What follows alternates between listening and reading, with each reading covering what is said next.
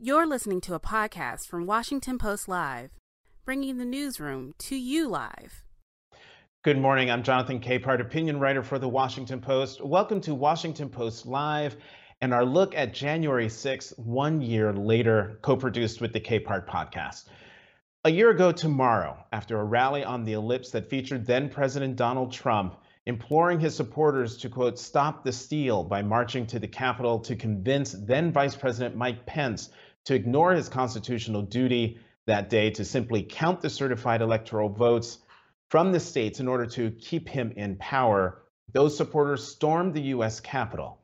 Not since the British set fire to the iconic building in 1814 had the Capitol been breached. Among the members of Congress trapped in the House chamber that awful day was Congressman Jamie Raskin, Democrat from Maryland, who was still mourning the suicide of his beloved son 6 days earlier. He recounts those two horrific events in his moving new book, Unthinkable: Trauma, Truth, and the Trials of American Democracy. And joining me now is the author of that book, Congressman Jamie Raskin. Welcome, Congressman. Thank you for having me, Jonathan. I'm delighted to be with you.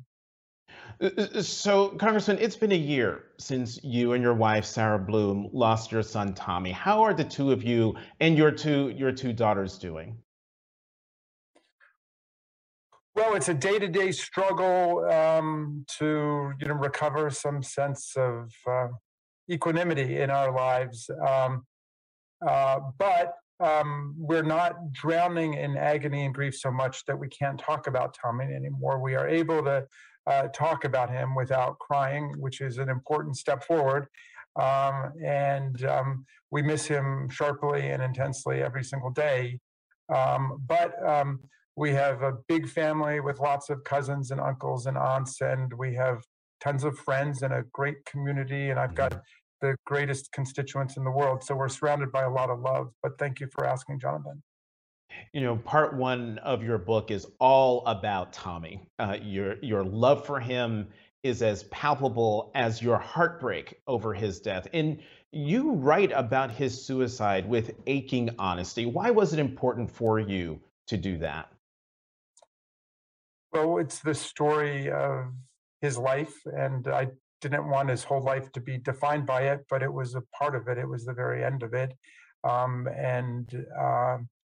If there's any way that it could help anybody else, then that would be all to the good. Tommy was, as his little sister Tabitha put it, above all a utilitarian. He wanted to increase the maximum good for the maximum number of people and animals, all sentient beings.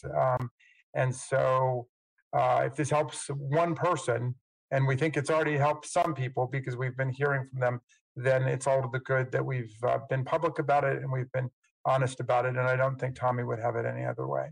Mm-hmm. Yeah, from reading the book, and I'm not quite done, I'm almost there, but in the big chunk that I've read already, it's clear Tommy was your best friend, your North Star on a lot of things, particularly on doing what's right, wasn't he?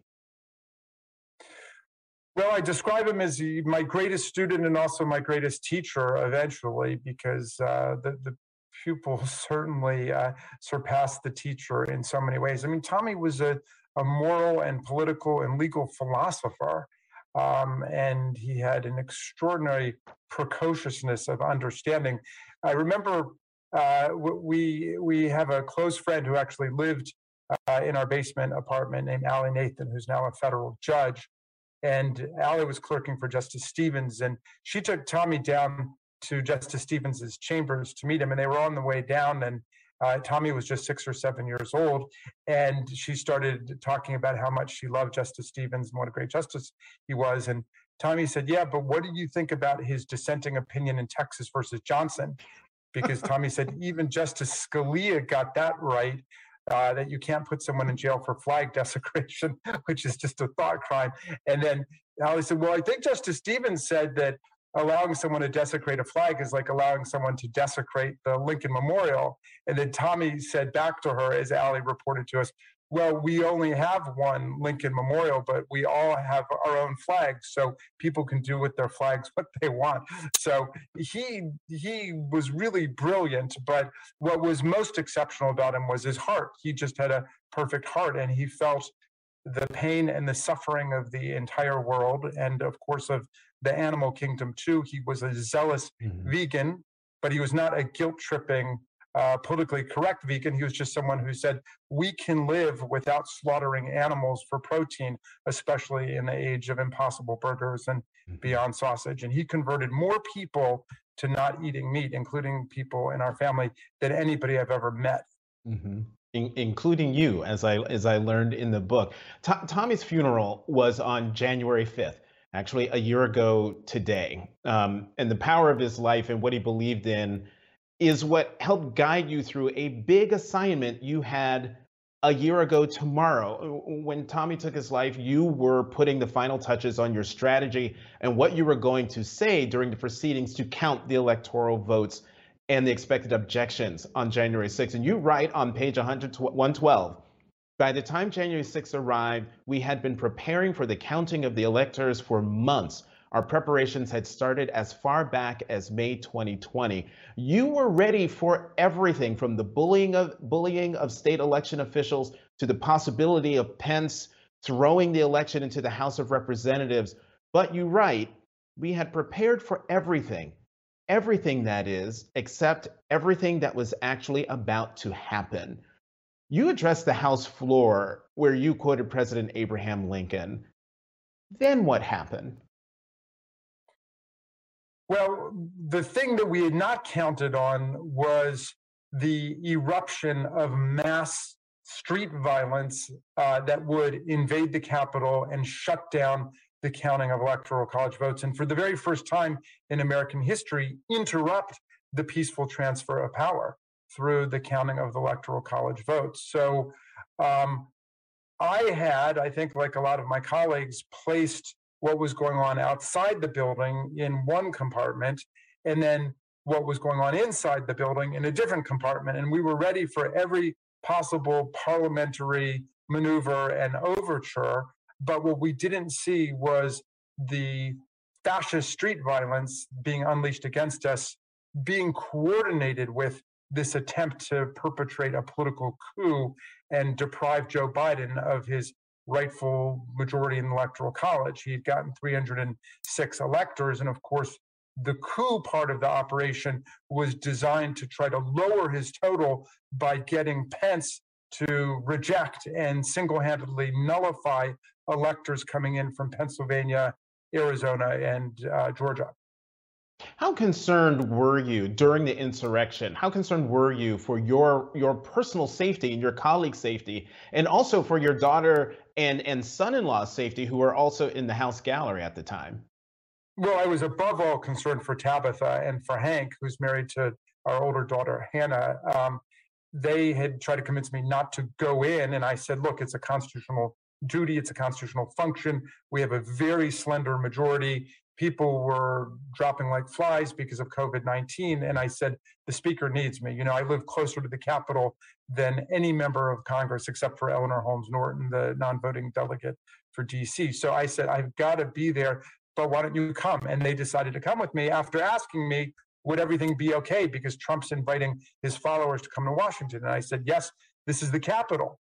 And I had a very specific image in mind of June 2nd, when Black Lives Matter assembled on June the 2nd, the day after Trump and Barr had unleashed that police riot in Lafayette Square. And I had this image of this phalanx of National Guardsmen and women standing there armed on the steps of the Capitol. I thought to myself, of course we'll be safe. And of course I was wrong about that.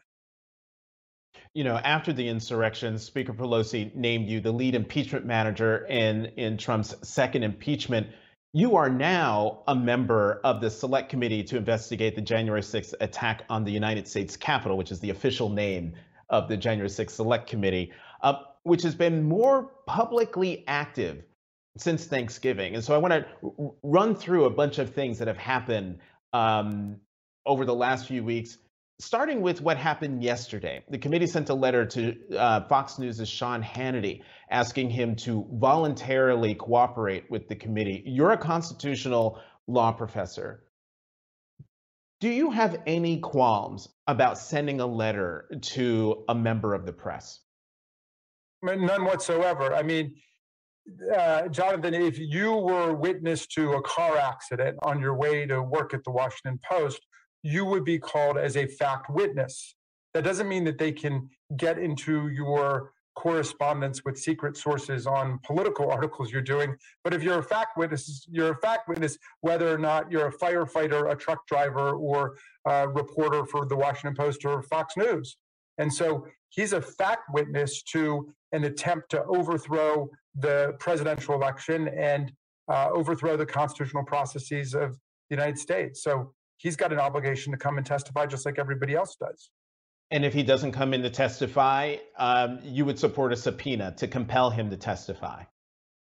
Well, I don't want to get into specific cases, and I'm going to assume that, like the vast majority of people, I think more than 98 or 99% of the people who we've been interested in talking with, he will do the right thing, not just his legal duty, but he will enjoy the civic honor of being able to help his government learn how to defend itself against coups and insurrections in the future. And from what I could tell of the text conversations that he was involved in, he was very concerned and anxious about the direction that Donald Trump and Steve Bannon and the gang were going on January 6th. You know, one of the things that's come out in recent days is the number of people who have come forward voluntarily to the select committee, the numbers, the thousands of documents that you've received from people voluntarily. Have you been surprised, not by the number of people who have come forward, but by who those people are who have come forward voluntarily?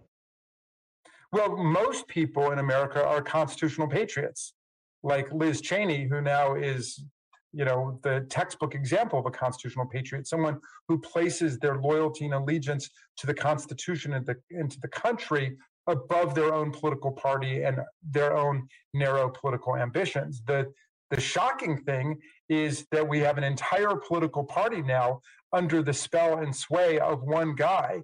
And we have a modern political party that's not acting like one, it's acting like an authoritarian religious cult of personality outside of the constitutional order.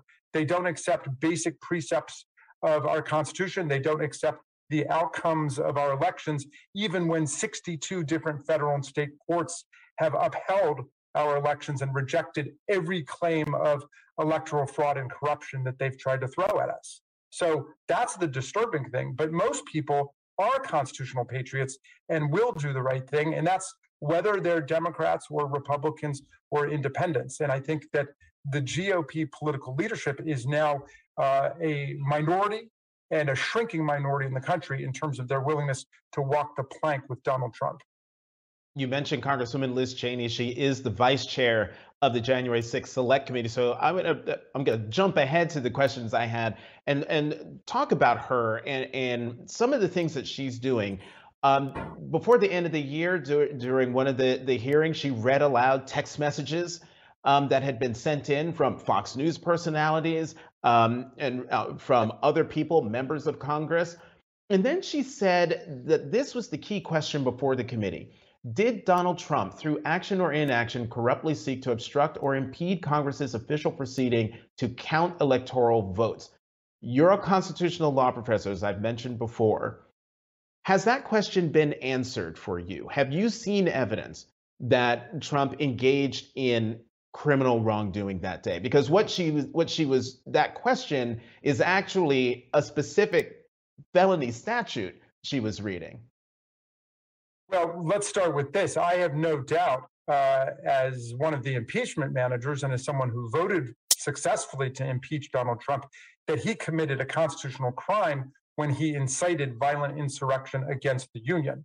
And I have no doubt, I think the evidence was overwhelming, unrefuted and irrefutable that he intended to incite an insurrection and all of the violence that transpired on that day. That itself was an interference with the joint session of Congress meeting to count and receive electoral college votes. And for the first time in American history, we were interrupted and broken up for a 4 or 5 hour period. And it is, again, a sign of people's constitutional patriotism that we insisted upon going back in and counting those electoral college votes.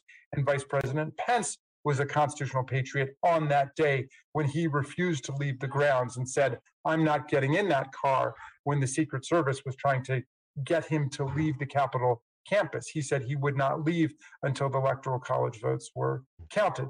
In any event, you're asking the more specific statutory question of whether Donald Trump could be prosecuted under the federal statutory offense of interfering with this essential governmental proceeding. I will reserve final judgment until we have all of our hearings and until we write our report.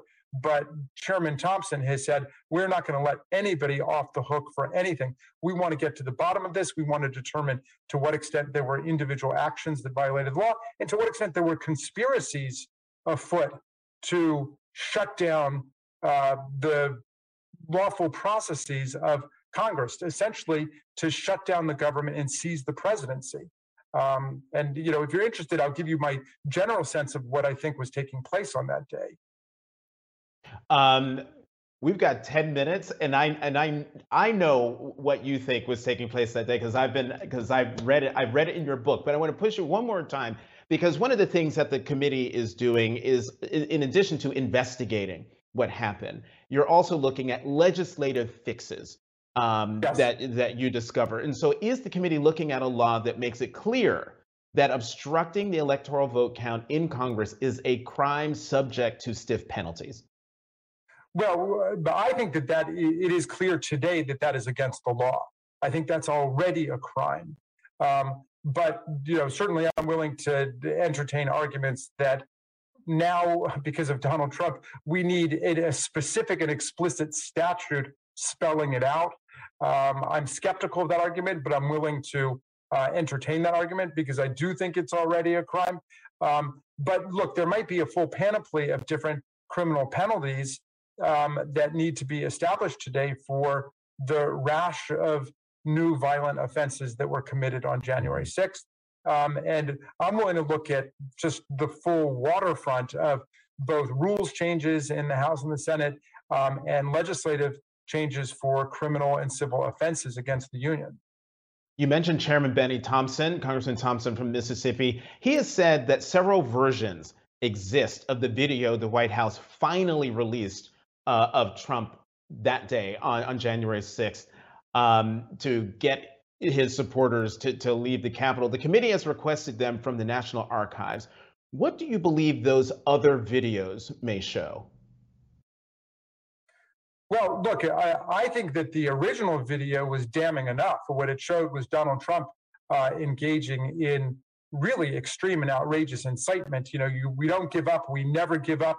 A different set of rules operates when they're engaged in fraud, when they're stealing it. You got to fight and fight like hell, take the gloves off, et cetera, et cetera. I mean, this is textbook incitement within the constitutional definitions offered by the Supreme Court. But I think that we will see more of that. I would love to get a complete video recording of that insurrection tailgate party they threw over there with Mark Meadows, where everybody was drinking and eating sausages and hot dogs and having a grand old time as our police officers were getting the daylight beaten out of them, getting hit over the head with steel pipes and Confederate battle flags and Trump flags and having fire extinguishers thrown at them. I mean, this was the most massive attack on law enforcement and police in our lifetimes, right a few blocks away from the president and his entourage, and they did nothing about it. So they can spare me all of their phony, fraudulent talk about how they support the police. They certainly don't. The only time you hear about them supporting the police is when one bad cop goes out and beats up a black suspect. That's when they suddenly began posing as big defenders of the police. You're not going to get an argument from me on that. Congressman, will the committee subpoena Congressman Jim Jordan of Ohio and Congressman Scott Perry of Pennsylvania if they do not voluntarily cooperate with the committee? I have no idea what we will do. We certainly have the authority to do that under Article 1, where we set the rules of our own chambers, where we gain the authority to discipline our own members all the way up to expulsion, as well as censure and admonishment. But even more precisely, Jonathan, the speech and debate clause says that members of Congress shall not be questioned about misconduct in their official capacity outside of Congress. So that's why the speech and debate clause protects our speech from being subpoenaed in a federal court, for example, but it doesn't, by very implicit indication, protect us against being subpoenaed or called to task for our actions within Congress itself. Mm-hmm. And that, of course, is the basis for the Ethics Committee, which calls members of Congress all the time on pains of penalty to come and testify.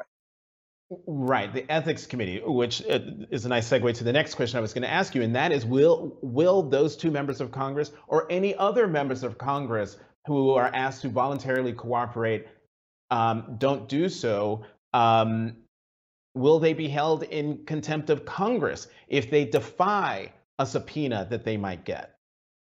Well, again, that would be fully within our power, but I don't want to prejudge any particular case, especially when we're talking about something heavy like contempt of Congress. That's serious business. I know Donald Trump's friends would like to normalize that. They wish that hundreds more people would follow Steve Bannon and Roger Stone and these, Batman villains that they've got in just giving the finger to Congress. But most people have respect for the people's representatives and the authority of Congress. The Supreme Court has said, we have the exact same authority as Congress to enforce our orders in a judicial or quasi-judicial proceeding as a court does in its own proceedings. Does the committee have evidence about current members of Congress aiding or abetting or who were in touch with those who participated in the riot? Well, there certainly have been a lot of allegations about that, but I hesitate to opine on it, Jonathan, just because I haven't studied each of those cases, but those are things that we definitely have to look at. But both Chairman Thompson and Vice President Cheney have been adamant that nobody gets a free pass here in terms of rendering their testimony to us. We are an investigative committee that's just trying to assemble the facts of what happened under House Resolution 503. That's our charge. Assemble the facts of what happened and then make recommendations about what we need to do to fortify American democracy going forward so this nightmare never takes place again. And you meant Vice Chair Cheney, but I understand the slip saying Vice President. You said Vice President Cheney, but there was a Vice President Cheney, her dad. So totally understandable. Yes. Congressman, does the committee have enough solid evidence to ask Donald Trump to voluntarily cooperate? Well, look, we have enough evidence for anybody who was in the vicinity, and Donald Trump was right at the heart of it. I mean, we already have robust bicameral, bipartisan majorities that have established as a legislative and constitutional fact that Donald Trump incited the insurrection. He continues to try to whitewash it and sanitize it today when he goes out and says that his followers greeted the police with hugs and kisses, which is presumably how dozens and dozens of them ended up in the hospital that day. But look, we invited him to come and testify in the impeachment trial. He was whining about due process. We said the heart of due process is the right to be heard. Come and be heard. You can testify for as long as you want. But being the snowflake that he is, he was willing to put his followers' lives on the line, and several people died that day. But he wasn't even willing to come out and either speak for them or against them. He let his lawyers come and denounce the insurrection and saying, oh, that had nothing to do with Donald Trump. You're not going to hear anything positive about them from us. And then after the trial is over, when he beat the constitutional spread and narrowly escaped conviction, then he goes out and predictably embraces the insurrection and tries to turn these people into heroes. We've got less than 2 minutes left, and I have to ask you this because lots of questions about whether the committee will subpoena Donald Trump to testify. I want you to put your constitutional law professor hat on, leave out the personality. Are there any constitutional qualms you might have about the committee subpoenaing a former president of the United States in this type of investigation? None whatsoever. First of all, we don't have an office in our Constitution of former president of the United States. You're a former president, you're a former governor, you're a former legislator, you're a citizen like everybody else. We have no kings here, much less do we have former kings. So if he's got evidence in a criminal or a civil trial, and I think some of those are taking place in New York to offer, he's got to go and produce it like every other citizen. If he's got evidence related to what we're doing, then if we call him, then he's got to come and offer it. And you know what, Jonathan? We shouldn't even be talking this way about a president or a former president. Can you imagine any other former president of the United States? I'm talking from George Washington to John Adams to Thomas Jefferson to Andrew Jackson, Abraham Lincoln, Woodrow Wilson, Eisenhower, George W. Bush, Barack Obama, who wouldn't step forward to talk to a commission investigating a violent attack on the U.S. Congress, an attempt to overthrow our election? If he had nothing to do with it, he's got nothing to hide. If he's got something to do with it, well, then come and tell us why you think what you did was justified. What a snowflake. What's he hiding from? Congressman Jamie Raskin, member of the January 6th Select Committee, author of Unthinkable, Trauma, Truth, and the Trials of American Democracy. Thank you so much for coming to Capehart and Washington Post Live. And on this day of all days, condolences to you, Sarah, and your entire family. Thank you very much, Jonathan. That means a lot to me. Thanks for listening. For more information on our upcoming programs, go to WashingtonPostLive.com.